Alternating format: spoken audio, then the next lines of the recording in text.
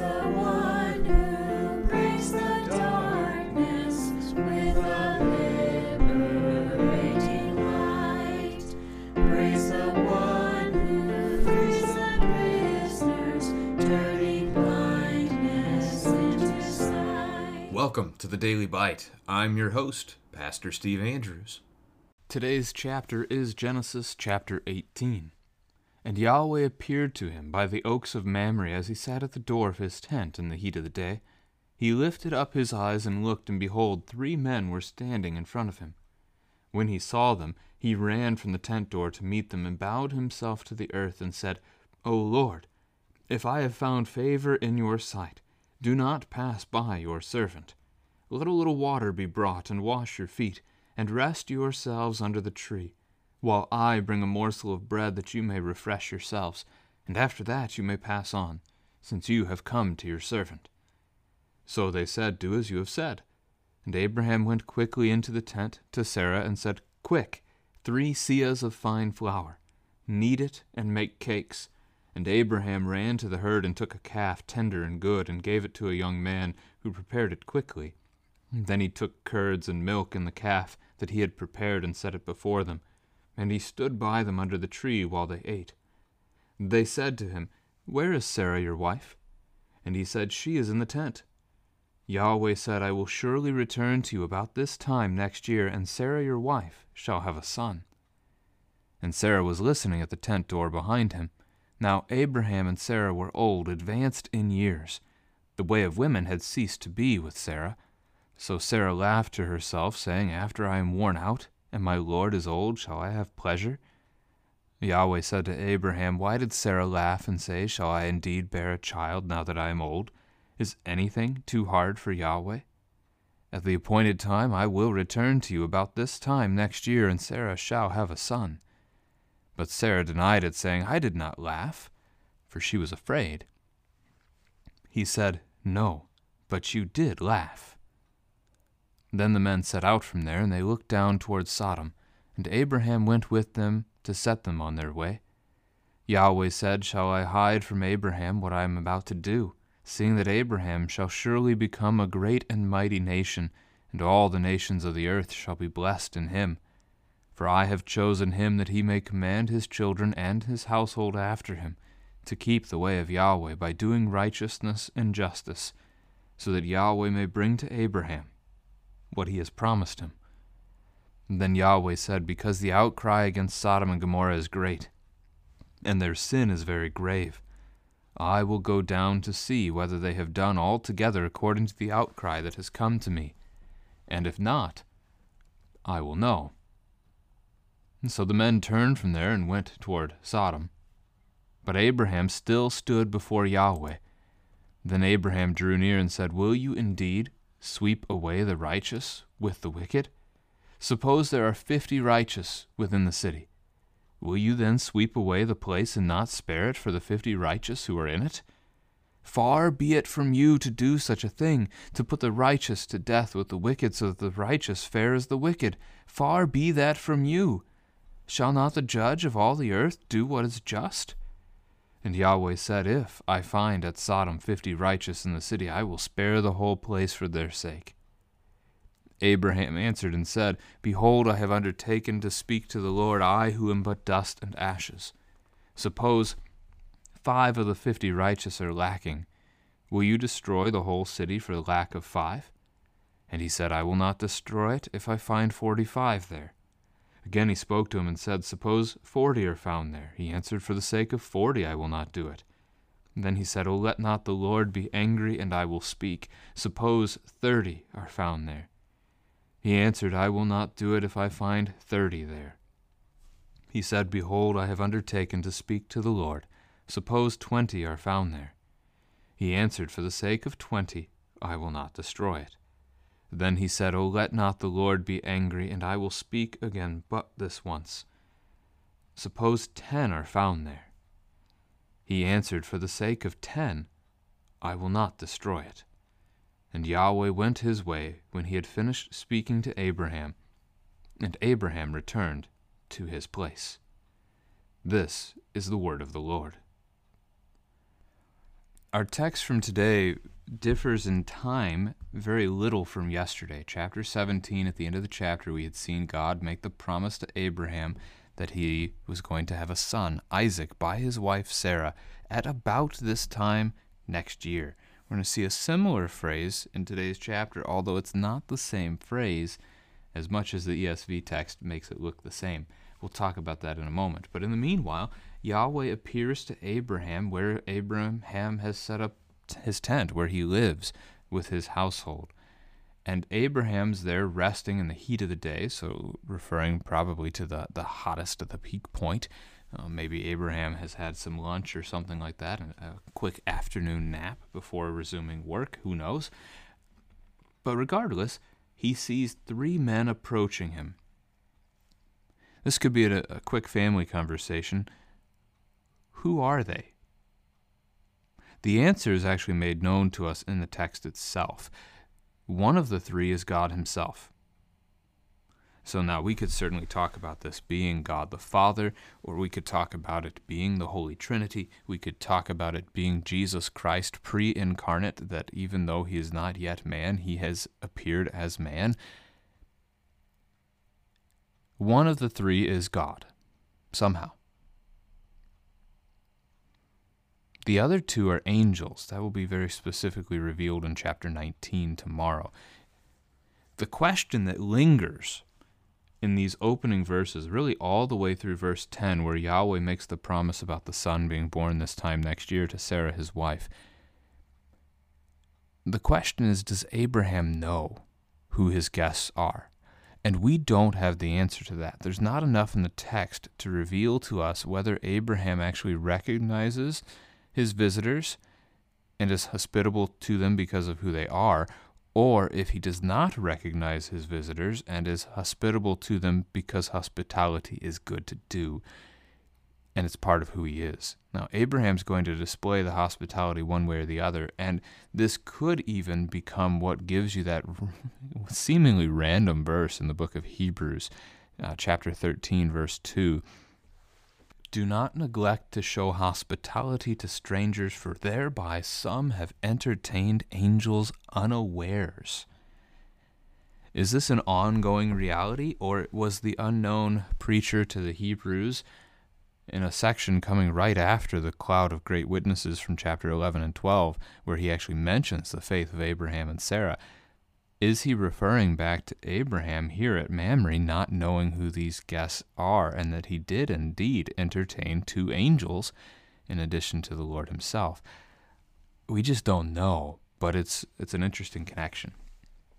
So what does he do? He bows down before them, a sign of humility. He calls them Lord. Again, it's capitalized in ESV, right, indicating this is God, and we know it to be God, yes. We would capitalize it likely either way. But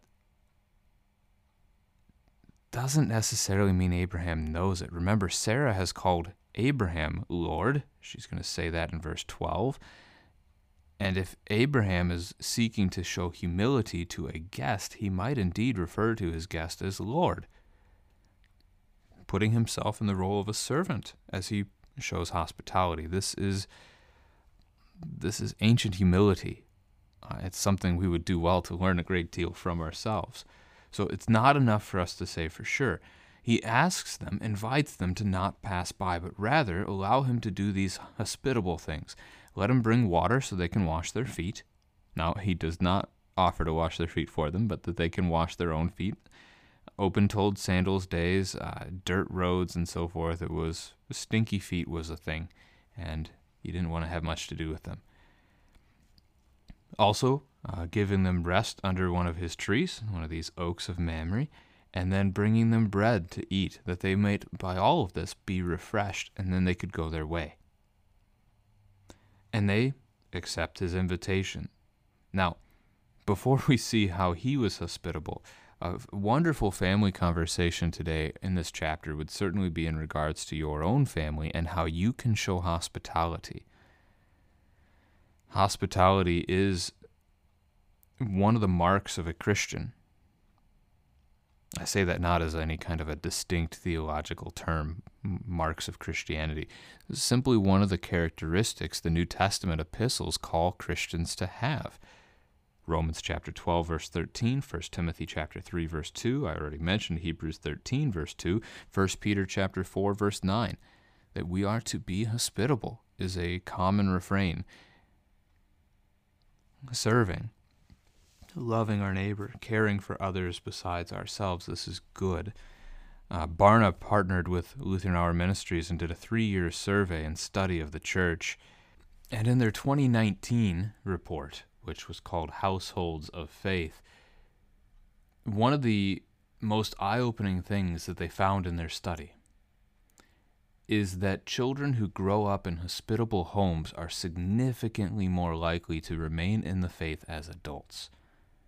So here's one of their quotes from page 16 of that study. Faith formation is connected to and increases with hospitality. Households that regularly host non-family guests are more likely to talk about faith, pray, or read the Bible together. So I would encourage you all as a family to talk about hospitality. Maybe you can reflect on some times where you have shown hospitality.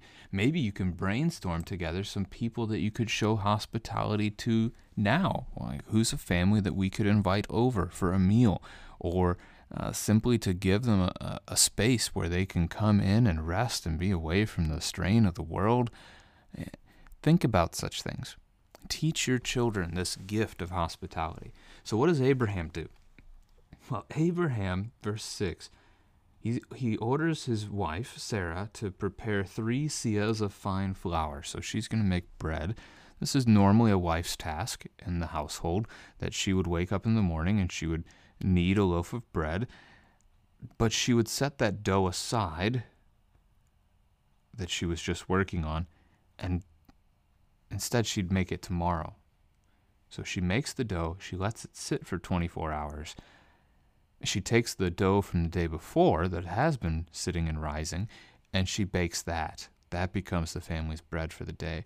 So it's a normal wife's task. And here, she's ordered to do this, but there isn't that length of time, at least not that we see in the text, for it to rise. So it could be unleavened bread that the Lord and his angels are eating with Abraham here in this text. Or it could indicate that they rest a little longer than we might picture the rest being for. More interesting about this number, though, a seah is equal to 7 quarts, so 3 of them is 21 quarts. That makes for 5 1/4 gallons, if I'm doing my math right. That's a lot of bread.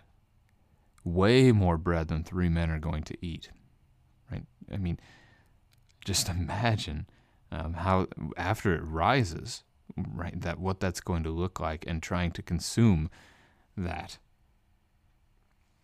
He's going to do the same when you think about it, really, with the animal as well, this calf.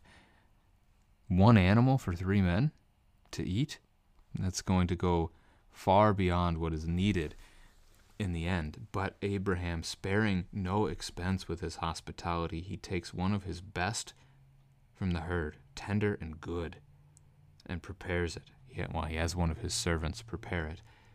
Curds and milk, not a common drink. You have to drink milk right away. They couldn't keep it cold. Now, this is actually the first time the word milk appears in the Bible, if you were curious. Wine appears in chapter 9 and milk in chapter 18. Abraham prepares all of this, brings it before them, and then he stands by while they eat. Notice, in his hospitality, he does not even seek to eat with them. He has so placed them in a position above himself that he, like the servant, he prepares their meal, he serves them, they eat. After they have eaten, now Abraham can eat. That's the picture of the old household servant idea, and that's what he does, because you don't eat standing. The Exodus you do, the night of the Passover, but typically you eat lying down, reclining on your side. And so they do that, and we'll see them later rise that they may go their way. Verse 9, this then also does not give away the idea that they are who they are, an angel, two angels with God. It could be that in their conversation, Abraham has mentioned his wife, Sarah. Could be. It could also be that he hasn't, and that this is the tip of the iceberg in revealing to him who his guests are. Ultimately, verse 10 is where he finds out, if he didn't know already, because it's the promise that was spoken to him in the previous chapter, verse 21 of chapter 17, that at about this time next year, the Lord would give him a son through his wife, Sarah. Now, I mentioned the Hebrew here is actually a little different in our opening. The Hebrew is according to the time of the living. So it's a little distinct from what was said in chapter 17. This could be an indicator that a few months have gone by since chapter 17. We're not told that specifically. But the time of the living, that would be the time from conception to birth, the time that it takes for a child to, go from womb to not womb any longer. It could be a reference to that. So this could be a 9-month expression from Yahweh, or it could simply have been a Hebrew idiom that we have lost over time, and so a reference to roughly a year, which means God could be visiting Abraham shortly after chapter 17's events took place. Abraham's 99, Sarah is 90. They're old. The way of women has ceased to be with Sarah. That's not too hard to figure out. It is the idea that she's no longer having her monthly period. She is no longer having the egg produced, released from her ovaries. Her time for having children has long passed. She describes herself as worn out, like you would have a worn-out garment, and what do you do with that? Well, you throw it away. It's of no use anymore. And so she's starting to see herself in that way. And she also declares her Lord is old. It's a reference to her husband. It's a very historically common practice to refer to your husband in such a way, even though Americans find it foreign and disdain it, really. There's something about it that is humble, and we could all use to be humble. Sarah laughs to herself. There are a lot of Christians who try to picture this as a good and delightful laughter. It is not. If it was good laughter, you wouldn't have verses 13 and 14. God rebukes her laughter because it's not good. She's doubting. She's not trusting his promise. And God responds, is anything too hard for Yahweh? Now, we'll come back to that. That's a really important phrase. But first, the last thing that Sarah does note, shall I have this pleasure? So now that she's old, now that she can't have kids, can she have a kid? She sees it as a gift. She sees it as a thing of joy to have a child. Ancient people saw barrenness as a curse from God, and that children, having a child, was a gift from God. The scriptures talk about it this way numerous times. It's only our culture, really, that sees it the opposite. And I can't just say our culture, but it's a fairly modern idea, a fairly 21st century idea to think that children are a curse and that barrenness is a gift. That's the opposite of how most of human history has believed, and it is the opposite of what the scriptures teach as well. Is anything too hard for Yahweh? That is the crux, that is the center of this text, and the answer to that is no. Thanks be to God, because it means he's also our Savior, that it was not too hard for him to create us. It was not too hard for him to rescue us from sin, death, and the devil. It's not too hard for him to give an old couple a child. He can do this. He can do all things. Sarah denies it. She denies laughing. She denies her doubt, but nonetheless, it's there. The men go their way. They go towards Sodom. And that would be the whole group for now, the three of them with Abraham, and he's sending them off, as sometimes you do as a host. You walk your guest out to their car, for example. Yahweh says, shall I hide from Abraham what I'm about to do? Almost an internal wrestling with himself, that he is planning now to invite Abraham into the divine council, the heavenly council. And he will. He does. And the reason for it is because Abraham is going to be a great nation, that through him all the nations of the earth shall be blessed. This is a reminder of the promise from chapter 12, verse 3, and it is a fulfillment had in Jesus, that it's Jesus who does this. It's Jesus who blesses all the nations. So God is already going to begin to welcome the Holy Family, in a sense, into his counsel. I have chosen him that he may command his children and his household after him to keep the way of Yahweh. Teach the faith. Deuteronomy 6, Exodus 12 and 13, Psalm 78. It is the father's job to teach the faith to his household. God gives that here to Abraham to do. Some might struggle with the phrase that Yahweh may bring to Abraham what he has promised him, thinking it maybe works righteousness kind of an idea. The picture here is simpler than that. The picture is if Abraham doesn't teach the faith to his kids, they don't have faith, and they're cut off. They don't receive the promise because they don't have faith. So it's not one we have to look into about works. It's simply passing on the faith from one generation to the next, pointing each other to the promises of God and to his faithfulness. All right, now we come to the idea of Sodom and Gomorrah. And this is the best known part, I think, of the whole chapter. Sodom and Gomorrah, God declaring that he's going to destroy them.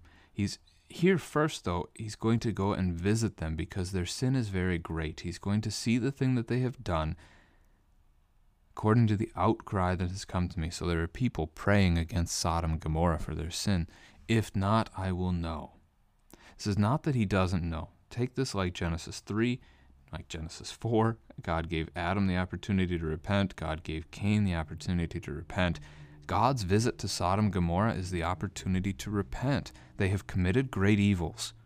He's going to visit them, to speak a call of repentance to them, and if they listen, well, then he will forgive. But if they don't listen, then he will bring about judgment, and that's what we end up seeing. And we know them for the judgment sin, right? He goes to declare them to repent. They don't. They sin against him further. That's tomorrow, 19. That's the sin we know them for. But Ezekiel chapter 16 gives us the sin that they had committed. Ezekiel 16, 49 to 50. I'll shorten it. You can read the context around it. But behold, this was the guilt of your sister Sodom.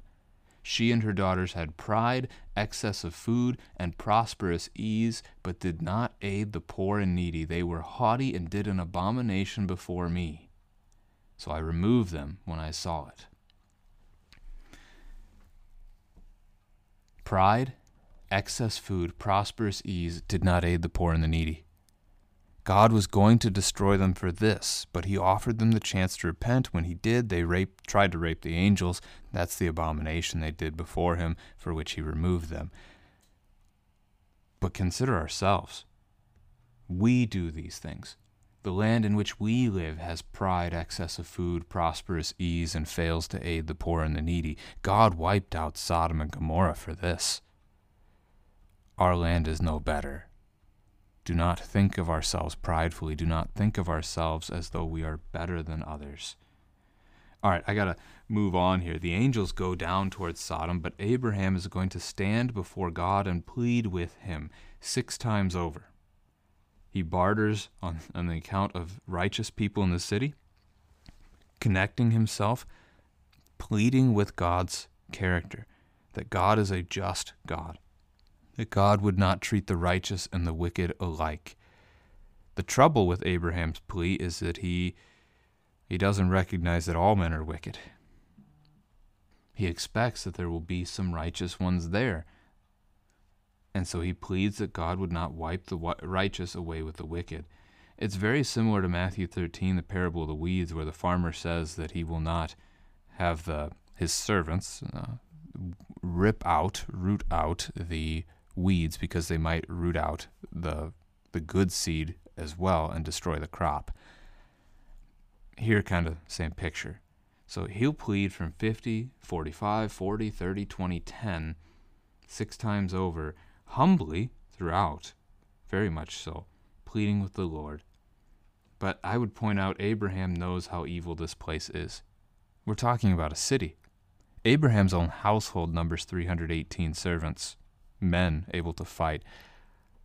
How many people might have been in the city? It wouldn't have been unheard of for it to have been in the thousands for a population. We don't know for sure, but it's a city, and he starts at 50, and he ends at 10. He's not got a lot of confidence in the city of Sodom. He's seeking, however, to save the people and also his nephew Lot and Lot's family. So such a small remnant of faithful among a city's worth, and as we'll see tomorrow, as God goes his way to bring about the destruction, that there aren't even that many in the land of Sodom. Let us praise the Word incarnate, Christ who suffered in our place. Jesus died.